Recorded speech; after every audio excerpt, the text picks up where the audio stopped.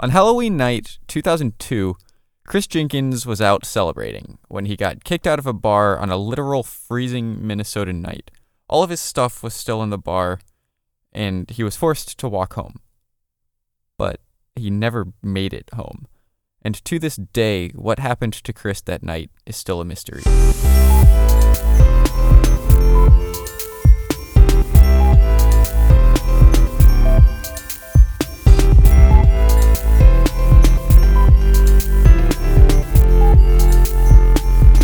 This is Simply Strange, the podcast where anything spooky, weird, and goosebump-inducing is fair game.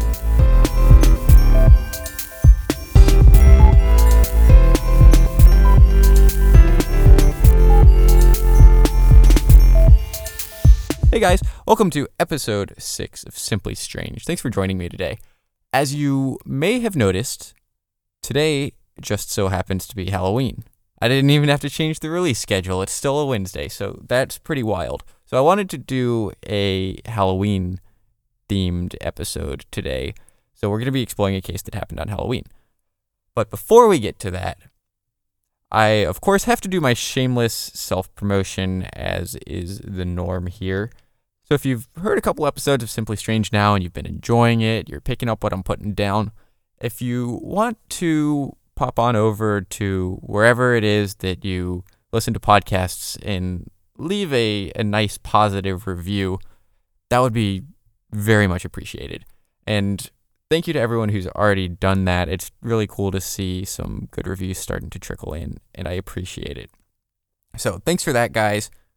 I'm not going to bug you with that anymore. Let's go ahead and get into today's story, the disappearance of Christopher Jenkins.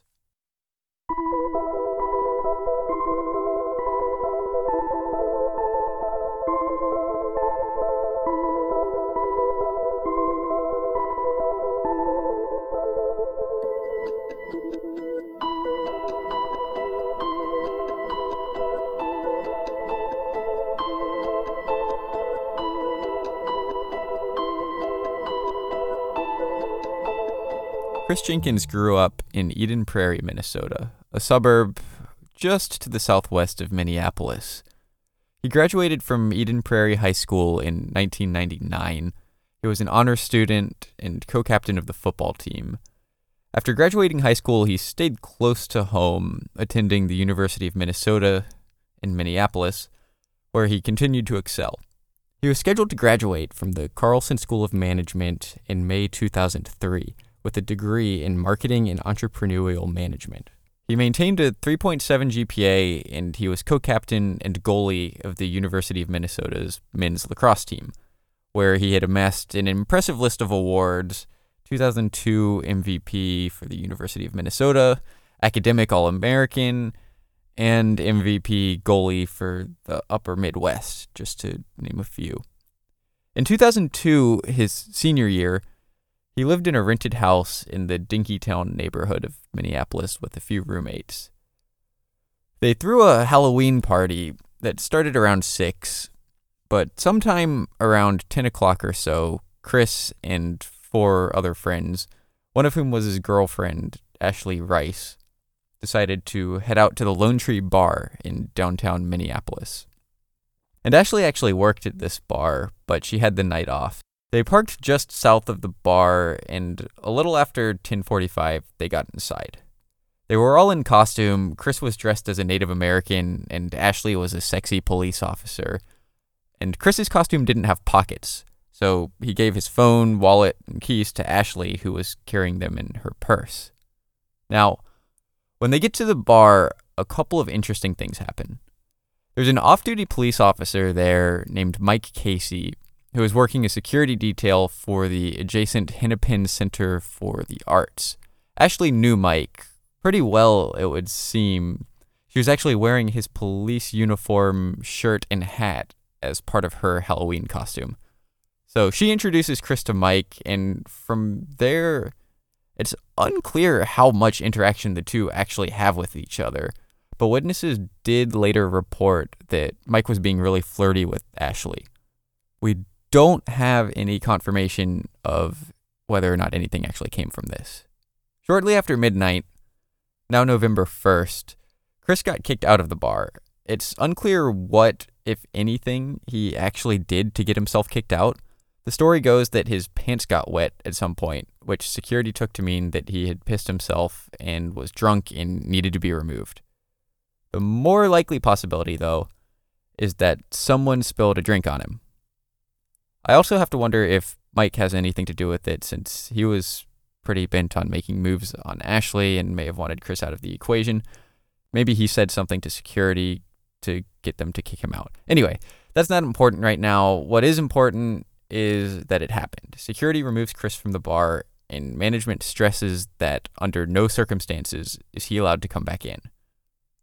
Problem is, it's Minnesota, so it's cold. It's 20 degrees out, and all Chris is wearing is his Native American costume, consisting of a brown nylon shirt and pants, slip-on shoes, and a headband with a red feather.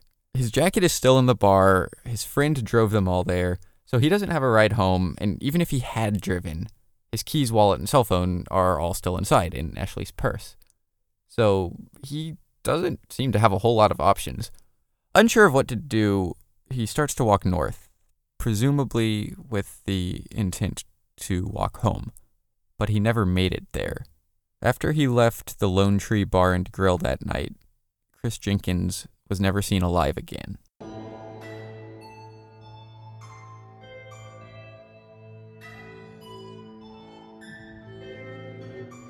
Somehow, Chris disappearing from the bar that night didn't raise any red flags for any of his friends, not even Ashley. She hung out at the bar the rest of the night with Mike Casey, who eventually gave her a ride home. It isn't until the next morning that she arrives at his house to bring him back his stuff, and when she gets there, she sees that there's no sign of him. He's not there, his roommates haven't seen him, and his costume is nowhere to be seen either. His friends start to look for him with no luck, and then later in the afternoon, Chris's dad calls his cell. One of his roommates answers and tells him that Chris is missing, that he hadn't come home the previous night, and that they couldn't find him. Chris's parents, Steve and Jan Jenkins, had moved from Minnesota to Wisconsin while Chris was in school, and as soon as they got this news, they called the police to try to report him missing, but the police tell them that a person can't be reported missing until they've been gone for 72 hours. And until they're reported missing, they can't conduct an official search. So basically, the police aren't going to help them for 3 days. And this was not quick enough for Steve and Jan. They wanted to get something done now because this was out of character for Chris. So they hire a private investigator, a detective named Chuck Lesh, and they begin to conduct their own search, enlisting the aid of a small army of Chris's fellow University of Minnesota students to help them find Chris. The initial search doesn't yield any useful information, so they start to interview employees from the Lone Tree Bar, which turned out to be a complete dead end also. No one would even admit to having kicked Chris out of the bar. Apparently, the owner decided that the story was that Chris walked out of the bar on his own, was not kicked out, and just wandered off. And all of the employees were told to stick to this story and not say anything else unless they did so through an attorney representing the bar. And the employees did stick to this. No one recalled kicking Chris out, and they were basically all brick walls. Mike, the off-duty police officer who was hitting on Ashley, who may have wanted Chris out of the picture, was never questioned. The Minneapolis PD did not want to involve Mike because they didn't want this situation to affect his marriage. And Mike never made any attempt to contact the Jenkins family, so his involvement in Chris's removal is purely speculation. But whatever happened to Chris, Mike doesn't come off looking great here. With the search not yielding any information and security at the bar being a dead end, the next step was to check security cameras in the area to see if they were able to shed any light on Chris's whereabouts after he left the bar that night. The Mississippi River runs right through the middle of Minneapolis. Chris lived in Dinkytown on the west side of the river, and the Lone Tree Bar was on the east side, about 2 miles away. In order for Chris to have gotten home, the most logical route for him to have taken would have been to take Hennepin Avenue across the river, which was the direction he was last seen heading. Chris's parents reached out to the Federal Reserve Bank on Hennepin Avenue, which had a pair of security cameras that overlooked the Hennepin Avenue bridge, and the footage from these tapes was viewed by multiple surveillance officers, both of whom were of the opinion that there was no sign of Chris having ever crossed the bridge that night. So, where did he go? In order to answer this question, the Jenkinses hire canine units to attempt to follow Chris's scent and retrace his steps from after he left the bar that night. And finally, the investigation had some success. Chuck, the investigator, and Sarah, Chris's sister, accompanied the handler as the bloodhound sets out to find Chris's trail. The dog was actually able to pick up Chris's scent from where he left the bar and followed it to this pizza place diagonally across the street called Times Square Pizza and Subs. This is significant because as the investigation continues, Chuck uncovers several witnesses, all with a very disturbing report claiming to have seen a group of about 10 people attacking an unidentified person in front of Times Square Pizza and Subs in the early morning hours after Halloween. The exact time is unconfirmed, and it's impossible to know if the person being attacked was Chris or not, but given the circumstances, it doesn't seem like it would be too much of a stretch. Next door to the pizza place, there was a parking garage, and the dogs were actually able to continue following Chris's scent from the pizza place up into the parking deck, where it circled around for a little bit and then went down a ramp to the lower floor. At this point, they got a strong hit on Chris's scent at parking spots 89 and 90. After this, the whole test was run again to confirm the results to be conclusive, and the dog led them on the same route. Lone Tree Bar to Times Square Pizza and Subs to the parking garage, spots 89 and 90. Later on, there are reports that blood drops and a red feather, possibly from Chris's costume, were found in the garage. Maybe this indicates that he was the guy who got beat up outside the pizza place, and he stumbled into the garage after, or possibly was forced into the garage. After they complete the search of the parking garage, Chuck, Sarah, the handler, and the dog went back outside and walked down Hennepin Avenue towards the Mississippi River, letting the dog continue to search, hoping to shed some light on where Chris may have gone next. Chuck doesn't record anything of any real interest being picked up along Hennepin until they reach the bridge. They cross over the bridge, and the dog seemed to pick up something directly below it on the other side. The dog went up to the edge of the water and then down into the water, which seemed to indicate another hit. I'm personally not sure about the validity of this hit, and I'm not sure Chuck was certain of it either. In his write-up, all he really says about it is that the dog's handler felt that it might indicate another hit. It seemed a little weaker than the other hits, and it did not seem like they were too confident about it. And then he goes on to say that nothing else of any real interest is found down there. Another thing making me question this hit is the security camera footage. This is on the opposite side of the bridge, and the security camera footage doesn't show Chris ever having crossed the bridge. Someone is wrong. Either the dog is picking up a false scent, or Chris somehow found a way across the bridge without getting caught on camera. So at this point, all we've really got are some weird little tidbits that put together don't really lead to anything concrete. He got kicked out of the bar, but the bar denies it. He may have been attacked. It seems that he went into the parking garage where his trail ends, but then it briefly resurfaces under a bridge along the Mississippi River, a bridge that we have video evidence of him not crossing. And that's it. The police didn't really help. Once the 72 hours passed and they finally acknowledged him as missing, it took them another 2 days to actually begin the investigation, but that didn't go anywhere either. They pretty quickly grew to believe that Chris either committed suicide or he was so drunk that he fell off a bridge and died. And that was that. Chris's family and friends, though, completely disagreed with this. He said that he was a great student, he was an outstanding athlete, he was happy, responsible, and in no way unstable. He worked really hard, and he was already interviewing for jobs when he graduated. He had plans for the future, and they believed that there was no way he would have just thrown it away, or even let himself get drunk to the point that he would accidentally throw it away. But unfortunately, for a while anyway, that's exactly what this case was ruled, an accidental death. That is, until the next year.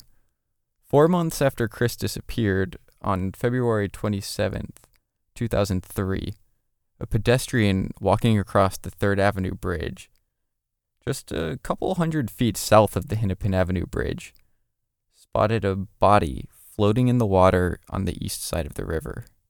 It had gotten caught in the branches of a large tree where it came to a stop. The person was floating on their back with their arms crossed and wearing a Native American costume. It was the body of Chris Jenkins. By the next day, there had been communication between the police and the media, and on the 28th, an article was published stating that no evidence of foul play was found, and it was believed that Chris's death was either suicide or an accident. Problem is that there was definitely evidence suggesting foul play. A lot of it. Again, the first major point is the security cameras. The cameras had a clear view of the bridge and were looked over by multiple people, all of whom cleared it. Based on where his body was found, if he fell, then the most likely point of entry would have been the bridge. But the problem with that is, first off, the railings on this bridge are shoulder high. It would be borderline impossible for anyone to fall off, regardless of whether they were intoxicated or not.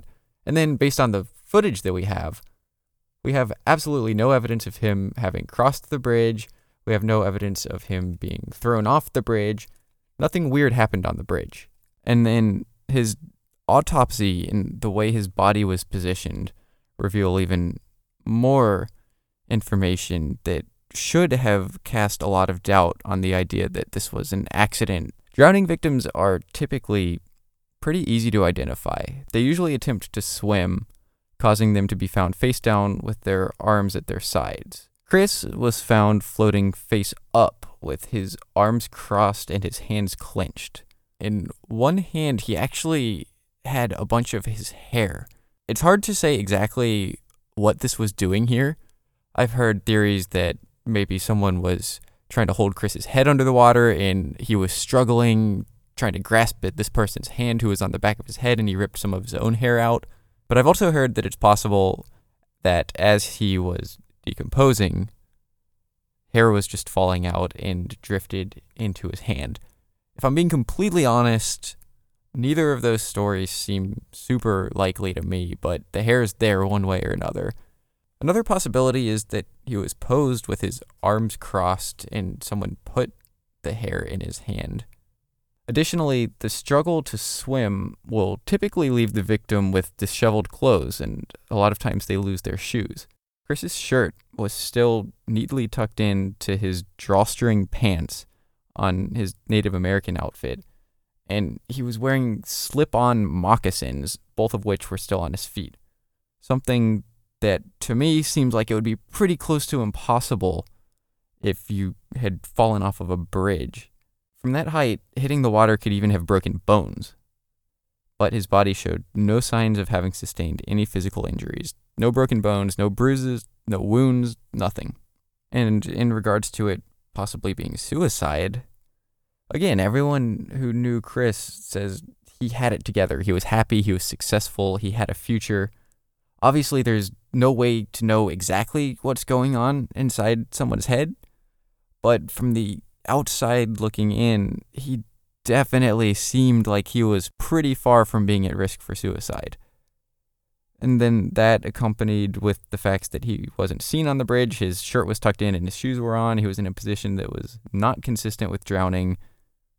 All these things make me feel like suicide just isn't a viable explanation here. and accidentally falling seems unlikely too. And the autopsy reveals even more details supporting that something else happened. There was evidence of GHB in his system, which we'll talk about later, and when he was recovered, his blood alcohol level was determined to be around 0.12, which would be pretty intoxicated. It's above the legal driving limit, but it's not really fall off a bridge drunk either. But here's the thing. As a body decomposes, it naturally produces alcohol. According to forensic pathologist Dr. Michael Baden, a significant amount of the alcohol found in his body would have been naturally occurring, somewhere between half of it and all of it.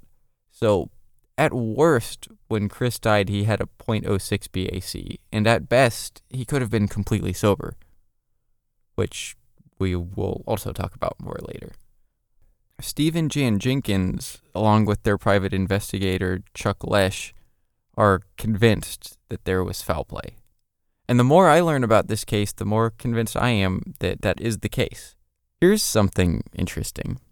The woman who spotted Chris's body in the water actually spotted it closer to the shoreline, on the east side of the Mississippi River, which is the opposite side from where Chris was. But by the time it was retrieved, it had floated more towards the middle of the river, where it eventually got caught on a tree near the Horseshoe Dam. So his body was in motion the day it was discovered, which begs the question, where was it for the 4 months prior to this, and how did it just suddenly appear in the river in the middle of the day? Perhaps his body was caught underwater somewhere, and somehow it got knocked loose the day that it was discovered, allowing it to float to the surface. If that's the case, then it would put Chris's entry point into the water somewhere on the east side of the river, or possibly around Nicollet Island, which is a small island in the middle of the Mississippi River that Hennepin Avenue Bridge leads to and through before it hits the other side of the river. This is where the bloodhound possibly caught a trace of Chris's scent earlier in the investigation on the other side of the Hennepin Avenue Bridge. So, if Chris was murdered, who did it? And why did they do it? And how did he end up in the river? There are quite a few theories out there. It could have been completely random, really bad luck. There's some theories that he was drugged. There's a theory involving a supposed organized crime ring called the Smiley Face Killers. Some people think he pissed off the wrong guy in the bar. We know he never crossed the Hennepin Avenue Bridge on foot, but evidence suggests that his body likely entered the water somewhere in that area. Based on this, the obvious assumption to me is to say that someone drove him there. Perhaps he hitched a ride with the wrong person, trying to get home. They drove him towards home, but suffocated him somewhere along the way and dumped his body in the river on the other side of the bridge, maybe on Nicollet Island, out of sight of the security cameras. His parents have pointed to the fact that his body appeared to not have suffered any physical damage. No scratches, no broken bones, no bruises, nothing that would indicate a struggle. And this is interesting because Chris was a lacrosse goalie. He was constantly getting pelted with lacrosse balls, which left him pretty consistently bruised. But when his body was found, it had no bruises, despite him having had 2 games and a practice in the days before his disappearance. His parents think that this means he was not killed on Halloween night, that he was kept alive at least long enough for those bruises to heal. But I just don't know about that.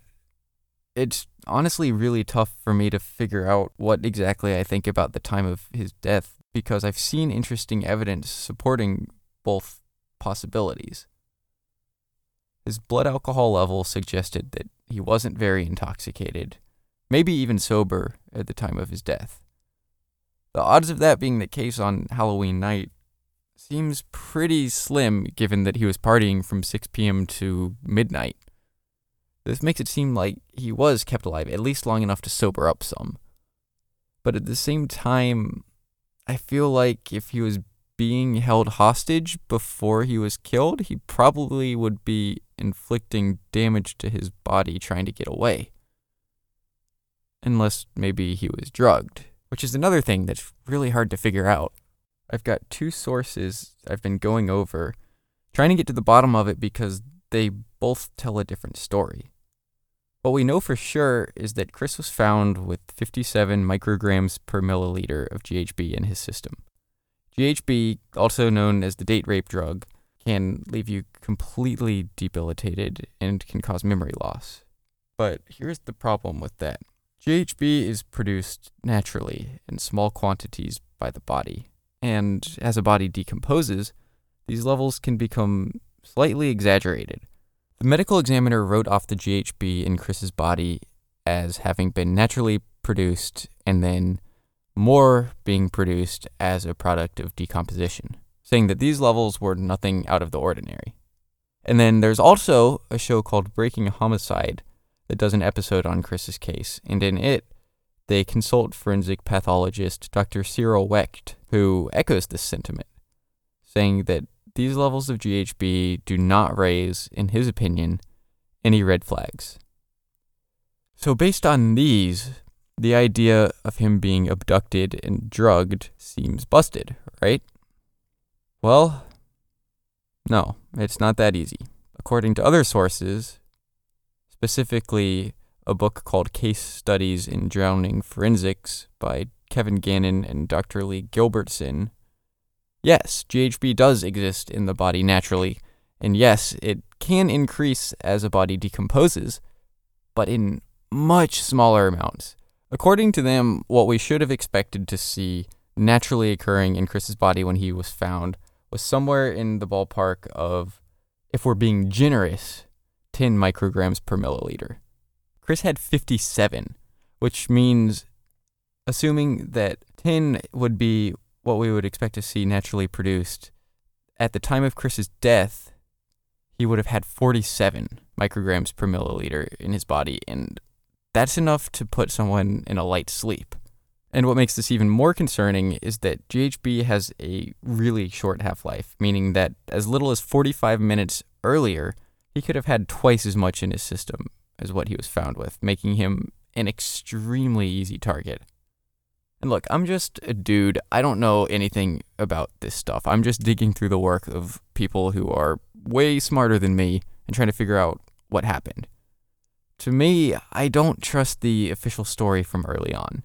It was rushed. The investigation was non-existent. I find myself lumping the medical examiner's dismissal of the GHB into the he drowned and we don't care mindset that the police had. There's a lot of weird stuff in his autopsy that went unquestioned. Dr. Wecht, I trust a little more, but at the same time, there's not much else attached to Dr. Wecht involving the case, and I wonder how much preparation he did for this interview. Maybe he just got it wrong. But then these guys who wrote Case Studies in Drowning Forensics go really deep. They give tons of supporting evidence and data backing their claims. And on this, I think I trust them more. I think that he had a significant amount of GHB in him when he died.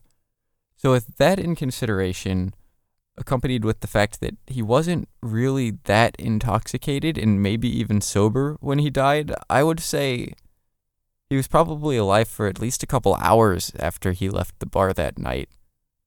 Enough time for him to sober up and succumb to the effects of the GHB. But there's really no evidence of it having been any longer than that.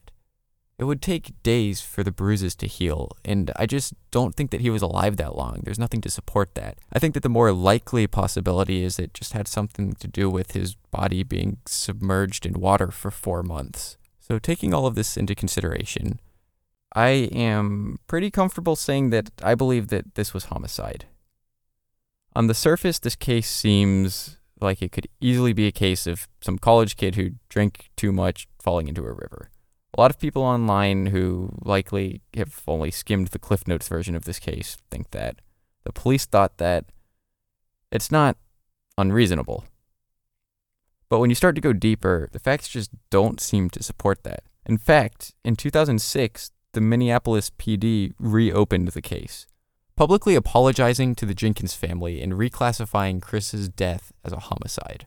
As far as who did it, one of the more popular theories is that Chris Jenkins was the victim of a serial killer, or a group of killers known as the Smiley Face Gang, Without getting too deep into it, the abridged version of this is that these two retired New York City detectives noticed similarities between drowning victims in New York and the Midwest in the late 90s and early 2000s.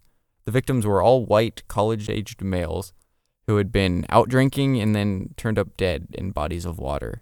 According to the theory, all of these men were found near graffiti of a smiley face.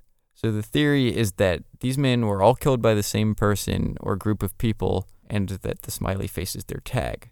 There does seem to be some merit to the idea that there was someone going around targeting young, intoxicated men at that time, as 2 other males were found drowned in Minnesota and Wisconsin right around the same time. But there is no evidence of the deaths being connected. And there's no information on whether a smiley face was found in the area where Chris was found. And even if there was, people drown all the time. And I feel like smiley faces are pretty common to see tagged. I know I've seen them around plenty of times. I don't think that every time a drowning victim is found near a smiley face that it necessarily means that that person was killed by some organized crime group. I kind of think this theory is grasping at straws a little bit, trying to connect things that aren't connected. If more evidence surfaced in support of it, I'd entertain it, but that hasn't happened. Back to the GHB theory. If Chris was drugged, it seems most likely that he was drugged shortly before he left the bar that night. And there are some interesting details involving the Lone Tree Bar that could shed some light on things. The TV show Breaking Homicide that I mentioned earlier, on their episode breaking down this case, brought forth an anonymous source who said that he had a scary experience at the Lone Tree Bar just a few months before Chris's disappearance. He was at the bar having a drink, and he noticed his drink had a strange metallic taste to it. He started feeling sick, so he walked outside, and as he was walking, the bouncers at the bar grabbed him and took him towards a parked vehicle, which he says they tried to force him into. Fortunately, he was able to grab his phone and hit redial, which connected him with his buddy who was still in the bar, who came to his rescue, and he got away.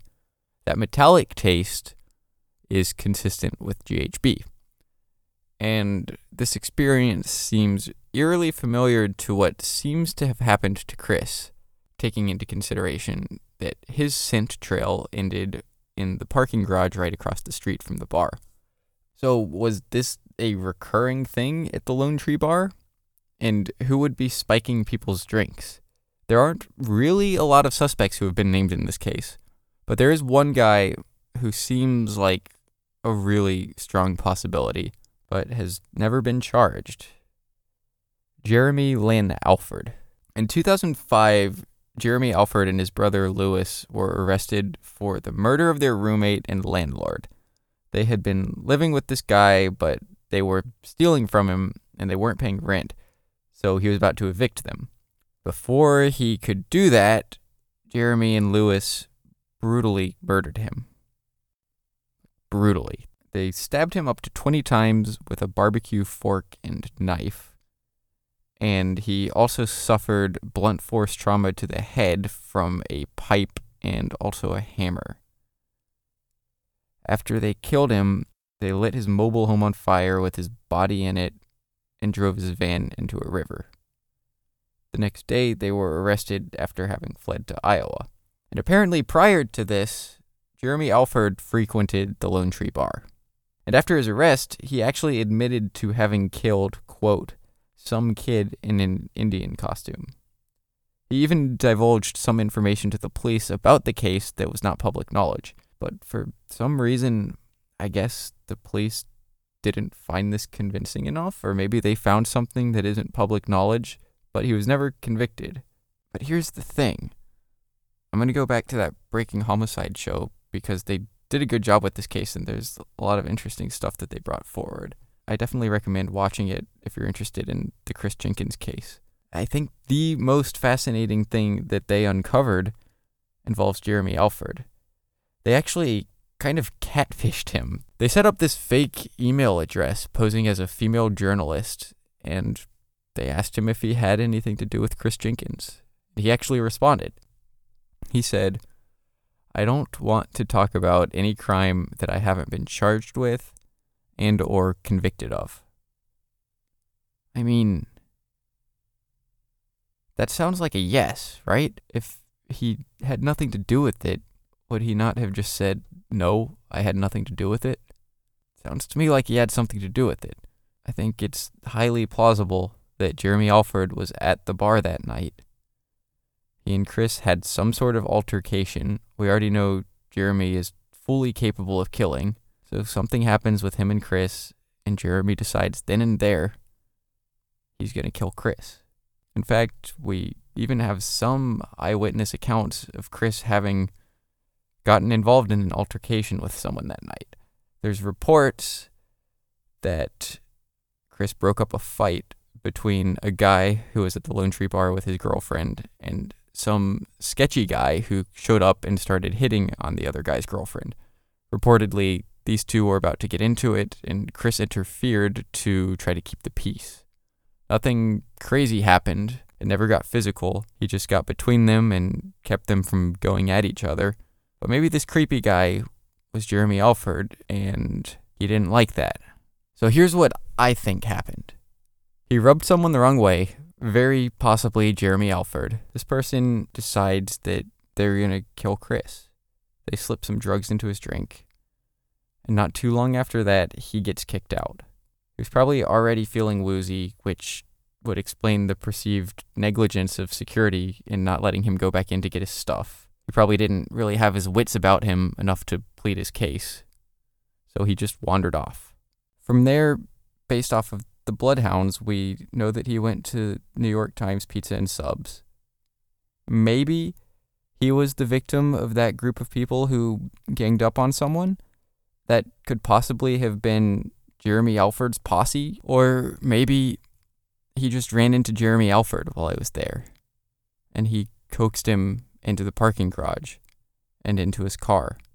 It probably would have been pretty easy to do if he was under the influence of GHB like I think he was. So at this point, Chris's scent disappears in the garage. I think it's pretty safe to say that that's because he got in a car. And it only takes about 10 minutes to an hour for GHB to set in. So by this point, Chris was probably completely helpless, and sometime over the next couple hours, this person killed him. Based on his autopsy, most likely by suffocating him, and then disposed of his body in the Mississippi River. Based off of the possible hit on his scent that the bloodhound found, as well as the location that his body was eventually found, it seems most likely that he was dumped in the water from off of Nicollet Island. From there, his body must have gotten hung up on something underwater, where it remained for 4 months before somehow being broken loose and resurfacing a couple 100 feet downriver, where it was spotted and eventually recovered. With the information that we have, I really think that this is the most likely theory. But the fact of the matter is that no one has come forward, and we don't really have any other concrete evidence of what happened that night, so we have no way of knowing. So if you do have any information relating to the death of Chris Jenkins, I urge you to call the Minneapolis Police Department at 612-692-8477.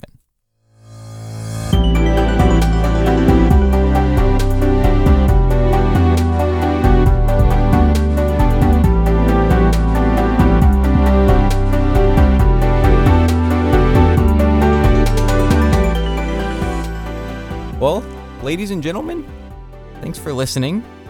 I thought this was a really interesting case. There's so many pieces of information around this, and as soon as you start to lean one way, something else turns up that makes you think that something else happened. When I started working on this episode, I really thought it was just an accident. I figured it's a big river. There's plenty of places to fall in beyond just the Hennepin Avenue Bridge. So surely that's what happened. But the more I learned about the case, the autopsy, the details surrounding the bar, Jeremy Alford, Chris's scent trail, it just got to the point where it was really hard for me to see this as anything other than a homicide.